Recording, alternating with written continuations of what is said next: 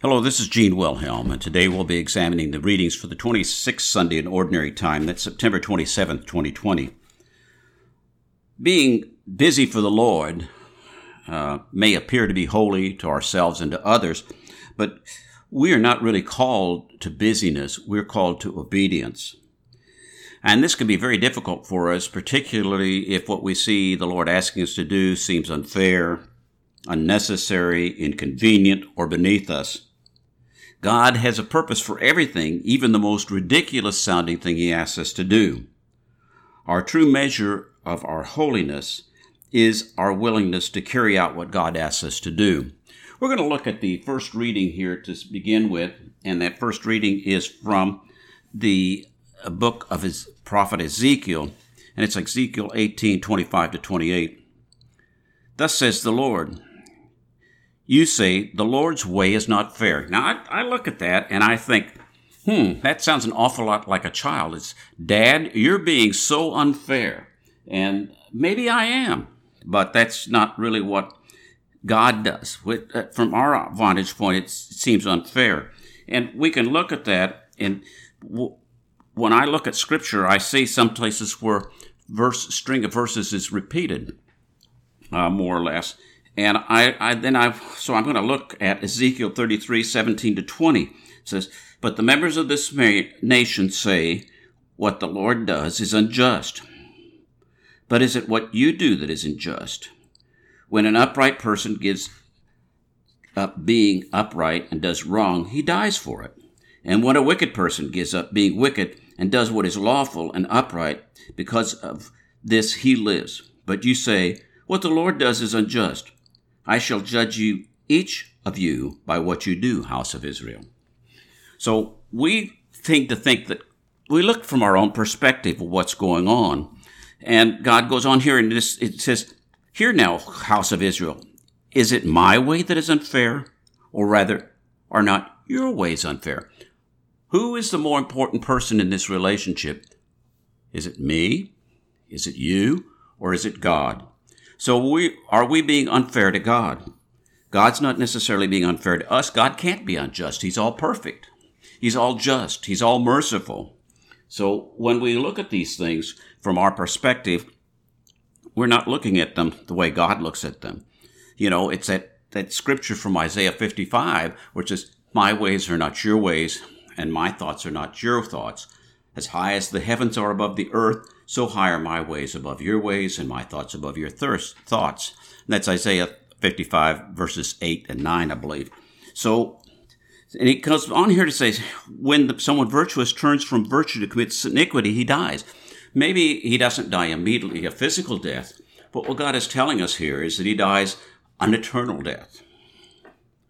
It is because of the iniquity he has committed that he must die. So God is saying, do you want eternal life or eternal death? But then he goes back on here again and he says, but if he turns from his wickedness, that is, does he have repentance? Repentance is that word that in Greek it's the metanoia, and I don't remember the Hebrew right off the top of my head, but it's that turning around of our mind, a turning around of our thought processes, a turning around of our actions to go from what is wrong to what is right. But if he turns then and does what is just, he shall preserve his life. Preserve his life for all eternity. Since he has turned away from his sins that he has committed, he shall surely live and shall not die. God is telling us that this is what we're called to. We're called to a life of repentance. And what we'll see in the gospel is that of the two sons, one of them was repentant and did what God asked. I'm going to look at the responsorial psalm for just a second. The response is, remember your mercies, O Lord. Be merciful to me, for I am a sinner. Isn't that what the publican said, the tax collector said in the temple? But it's the few verses here, 4 and 5, and in verse 25, are so telling. It says, your ways, O Lord, make known to me. Teach me your paths. Guide me in your truth and teach me, for you are God, my Savior. Psalm 27, verse 11 through 14 puts it another way. Yahweh, teach me your way. Lead me in the path of integrity because of my enemies. Do not abandon me to the will of my foes. False witnesses have risen against me and are breathing out violence. This I believe, I shall see the goodness of Yahweh in the land of the living. Put your hope in Yahweh. Be strong. Let your heart be bold. And then again in Psalm 119, verse 35, guide me in the way of your commandments, for my delight is there. Do you really delight in what God has to say to you? Or do you go that bit, Father, Dad, you're being so unfair to me. Jesus puts it another way in John 14:6. I am the way, the truth, and the life. No one can come to the Father except through me. So what God is telling us here is that, through this psalm, is that we have to follow the way he leads out for us, what he has for us to do. We can't do it in any other way. And it's so unnecessary for us to turn our backs to God. It may be building our ego, but it's not doing what God has asked us to do. I'm going to skip over the second reading for just a minute, because it's very important. And it builds upon one of the thoughts that I have about the gospel. Now, the gospel is the parable of the man with the two sons that he sent into the vineyard. Now, we're going to have one more vineyard parable that we'll be studying next week. But remember, last week, the parable was about the vineyard owner who went down and hired day laborers to work in his vineyard. And today we're going to be seeing where the vineyard owner asks his son to work in the vineyard. And you have to remember, too, that this particular parable was spoken after Jesus had entered into Jerusalem triumphantly on that first Palm Sunday. And it's also, in a sense, the first of the parables that talks about Israel's rejection of Jesus as Messiah. So let's look at this a little bit. And it opens up with, what is your opinion? So he's talking to the chief priests and the elders of the people. What do you think? How do you judge this? A man had two sons. He said to the first, he came and said to the first and said, son, go out in the vineyard, go out and work in the vineyard today. He said in reply, I will not. The man came to the other son and said gave the same order. He said in reply, yes, sir, but he did not go. So then Jesus asks a key question. Which of these two did the Father's will? Okay, so let's look again at what we have here. Like I say, in the parable that we had last week, the vineyard owner went out and he hired people at the place where he could get day laborers. And so they all went out. A thought I had about this particular parable that we're looking at here is maybe one son thought, this is beneath me. Dad can go out and he can hire as many people as he wants to work in the vineyard. Why do I want to do that? And it's interesting to look at that from that perspective, that I'm better than these day laborers. Why do I need to go out there? Why should I be working in the vineyard if my Father can go and hire people to do that work? This is beneath me. But Jesus tells us in John 15:1, I am the true vine, my Father is the vine dresser. So what we see in that is that the Father is the vine dresser. The Father is the one who owns the vineyard. What the Father is doing in this parable for us is asking us whether we're willing to go out and work in the vineyard. He may say, I know I have people that's their primary job or their vocation. I have priests, I have brothers, I have nuns, I have people who are professional evangelists and professional ministers. But I'm asking you to go out and to tend the vines along with them. Do it for me, son. Do it for me, daughter. And so what we have then is that an opportunity to do something for the Father that maybe is special to him. Now, we look at this and we see the attitude. The first son may be that. The second son is, maybe trying to placate his father. He says, I'm going to do that, and he doesn't do it. we can look at this and we can also compare these two sons to the two sons in the parable of the prodigal son. The first son is, I'm out of here, Dad. I'm not going to do any of this. But he comes back. And comes back to the father. Maybe for selfish reasons, but he comes back. The second son is there and he is dutiful and does all these things. But he wishes that he weren't there. So that you've got, it's your attitude. What is your attitude when God calls you to do something? And I'm going to use a series of scriptures now to talk about what I really believe we need to think about in this particular thing. And they're going to be maybe disjointed to you. But the first one is from Psalm 40, verses 6 and 7. Right before this, this verse before this talks about you open my ear. And the note in my Bible says that it really is talking about digging it out. So get the wax out of the ear so you can hear what God is saying. And then here it says in verses 6 and 7 of Psalm 40, you wanted no sacrifice or cereal offering, but you gave me an open ear. You did not ask for burnt offering or sacrifice for sin. Then I said, here I am coming. So that what we see so frequently in the Old Testament in particular is that same thought that our best sacrifice that we can give God is obedience. Because let's face it, folks, when God asks us to do something, it may be a sacrifice on our part to do it because we have to give up the things that we want to do. We have to maybe give up the lifestyle that we're living. We may have to look foolish to some of the people that we're around. And then again, I'm going to talk about 1 Samuel 15, verse 22. And this is key. And if you remember correctly, Saul had gone out and gotten the king of Amalek, and he came back. And when he came back, he had not put everything under the ban. He killed a lot of the sheep and the oxen and the people, but he brought back what he thought were the best animals to offer in sacrifice for God. And then he also brought back the king of Amalek with him, rather than killing him as he was ordered to do. And Samuel said, I'll be there later and I'll offer a sacrifice for you. And Samuel did not come when Saul expected it. And so Saul went ahead and did what he did. And in response to that, Samuel said, is Yahweh pleased by burnt offerings and sacrifices or by obedience to Yahweh's voice? Truly, obedience is better than sacrifice, submissiveness to the fat of rams.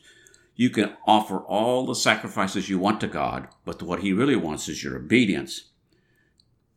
So, Hosea 6:6, it says, for faithful love is what pleases me, not sacrifice, knowledge of God, not burnt offerings. And in the New Jerusalem Bible, the note says, Hosea asserts that the only valid sacrifice is a sincere conversion, repentance, in other words. And we're supposed to have that conversion daily. It's not something that's once and done. It's something that's continual conversion, continual turning away from the things of the past. And then it goes on to say, go ahead and look at Hosea 21 and 22, 1 Samuel 22, which talks about Psalm 40, verse 6 and 7, and Amos 5:21, and the note that's there. And again, Jesus, in that same general area in the Last Supper discourse that he had, in John 14:15, he says, if you love me, you will keep my commandments. If you love me, you'll do what I tell you to do. You will do what I ask you to do. And so there's this whole concept of obedience is one that is very key to our life as a Christian. If we're going to follow God and follow Jesus' footsteps, we need to be obedient as he was obedient. And I'm going to read from James chapter 1, verses 20 to 25. It says, God's saving justice, which is sometimes called his righteousness, is never served by human anger. So do away with all impurities and remnants of evil. Humbly welcome the word which is planted in you, which can save your souls. But you must do what the word tells you and not just listen to it and deceive yourselves. Anyone who listens to the word and takes no action is like someone who looks at his own features in a mirror, and once he has seen what he looks like, goes off and immediately forgets But anyone who looks steadily at the perfect law of freedom and keeps it, not listening and forgetting, but putting it into practice, will be blessed in every undertaking. So it's more than just hearing what is said, it's carrying out, because the whole concept of the Jewish concept was that the Shema, the listening, is to listen intelligently, which is to do what the word tells you. So what this passage in Matthew is trying to tell us is that it is incumbent upon us to carry out what is said. It's also saying something pretty interesting here, because the first son said no. He repented and came back and did the Father's will. The second son said yes and went off and did his own thing. So God is telling us with that really that we may object initially to doing what God tells us to do, but it's what we do in the end. So we have to understand what Jesus is trying to tell us here. And when he asks, which of the two did the Father's will? These leaders of the Jewish people said the first, the one who said no and did yes, rather than the one that said yes and did no. So, and Jesus said to them, Amen, I say to you that tax collectors and prostitutes are entering the kingdom of heaven before you. Okay, now you have to remember that prostitutes and tax collectors were the scum of Jewish society. Prostitutes because of the life they lived, tax collectors because they were working for the Roman captors and skimming money off the top for themselves. So Jesus is telling these folks, here you are. You think you're so good.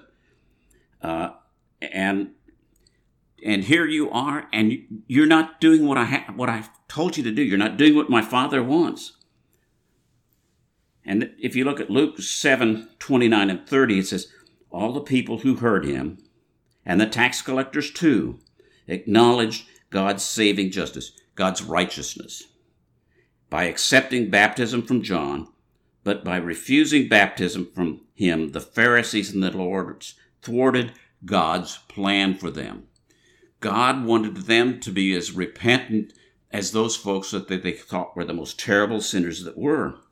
And remember, we're going to talk again a little bit about the parable of the Pharisee and the tax collector in the temple. The Pharisee kept telling God how great he was. Look, God, I've got all these things I'm doing for you. I know all the law. I can check off and show you my checklist that I've done them all. And I've done all these physical things, and I'm doing it for you. And the tax collector doesn't even look up to heaven. He says, be merciful to God, for I am a sinner. And that's the attitude that Jesus is wanting to have with us. It says, Amen, I say to you. Okay, when John came to you in the way of righteousness, you did not believe him, but tax collectors and prostitutes did. That's that passage in Luke 7 that we looked at. Even when you saw that, you did not change your mind. Even when you saw that, you did not later change your minds and believe him. You didn't do what the first son did. Even after you had a chance to think about what was there, you didn't reconsider. You just went off doing your own thing. So Jesus is telling us here that what happens. And if we look at Matthew 7:21, we can see even more what he's talking about. And this is early in Jesus's ministry. He says, it is not anyone who says to me, Lord, Lord, who will enter the kingdom of heaven, but the person who does the will of my Father in heaven. It is not anyone who says to me, Lord, Lord, who will enter the kingdom of heaven, but the person who does the will of my Father in heaven. Jesus is saying it's obedience to the word of God that will get you into the kingdom of heaven, both here on earth and in eternity. And you have to remember, too, that the message that both John the Baptist preached and what Jesus preached is repent, for the kingdom of heaven is close at hand. And you can find John the Baptist's rendition of that in Matthew 3:2, and Jesus' first sermon, his first teaching of the people in Matthew 4:17. Now, what we see here, too, is that both sons made a snap decision, and both appear to have a change of heart. Neither son had their hearts, their thoughts, and their actions aligned. Neither son was humble enough initially, and only one became humble, which leads us to the second reading, which is the reading from Philippians chapter 2, verses 1 through 11. Brothers and sisters, if there's any encouragement in Christ, any solace in love, any participation in the Spirit, any compassion and mercy, complete my joy by being of the same mind, with the same love, united in heart, thinking one thing. If there's any encouragement, have ever been in a situation where you wanted encouragement? Paul is telling us that there's encouragement in doing this. And do nothing out of selfishness or vainglory. Rather, humble and regard others as more important than yourselves, each looking not to his own interest, but for the interests of others. And so, a couple of passages there. And this is Romans 12:10. In brotherly love, let your feelings of deep affection for one another come to expression and regard others as more important than yourselves. Humble yourself. And then the passage that I read so frequently is Romans 12:1 and 2. I appeal to you, therefore, brethren, by the mercies of God, to present your bodies as a living sacrifice, holy and acceptable to God. You do that by being obedient, don't you? Which is your spiritual worship. Do not be conformed to this world. Don't be conformed to the world that says you're supposed to be the most important and everybody's supposed to serve you. But be transformed by the renewal of your mind. Repent, that you may prove what is the will of God, what is good and acceptable and perfect. Change your mind so that you can hear what God has to say to you and be obedient to what he has to say to you. So, Paul goes on and says, he says, do nothing out of selfishness or out of vainglory. Don't do anything to jack yourself up in the eyes of others. Do what is right. Have the same attitude as that in Christ Jesus, who, though he was in the form of God, did not regard equality with God something to be grasped. And a note on this verse is from the Jerusalem Bible says, this is a reference. This is Adam sought illegitimately to be God, like God. Jesus humbled himself. So Adam in the garden was trying to make himself like God. They listened to the devil there, the serpent, that they would become like God themselves. And that didn't work out so well for them or for us either. Rather, he emptied himself, taking the form of a slave, coming in human likeness. So, again, the note on that particular verse says it's a reference to the suffering servant songs, which are in Isaiah 52, verse 13, through Isaiah 53, verse 12, which contain the same movement of exaltation through humiliation. So it's through being humble that God can lift us up. I want to make sure that you understand this. He said, rather, he emptied himself and took the form of a slave, and found in human appearances. So what all these scriptures are really telling us is that we need to humble ourselves enough. And we can go on through we can go on through the rest of these verses here. And what we will see is that the message seems to be that sometimes we have to really humble ourselves to be obedient. We have to lay down what we want, what we're trying to accomplish, what our agenda is, so that we can be obedient. And we need to be, although it's good to be obedient from the very beginning, it's better to be obedient in the end. Our human nature is such that frequently we don't really want to be the obedient servant. We don't want to be the obedient son or daughter. We want to have our way. We want to have our fun.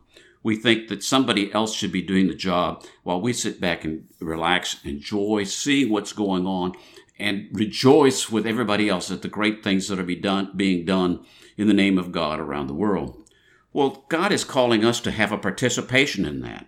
God is asking us to go out into His vineyard, which is the world, and to help tend the vines along with the people that maybe are there. The other thing we're hearing here is that although we may think that we're in first place, like the Pharisees and the elders and the chief priests, that we're more important and we're in a holier position. But what Jesus is telling us is it's that person that lays down his life, particularly lays down his old life, and becomes one with Him and changes his life, turns his life around, and becomes obedient to God in all things, that it can happen, And Jesus has told us, for men these things are impossible, for God all things are possible.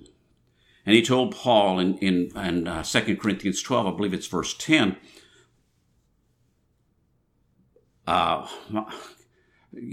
got the exact wording, but basically it's,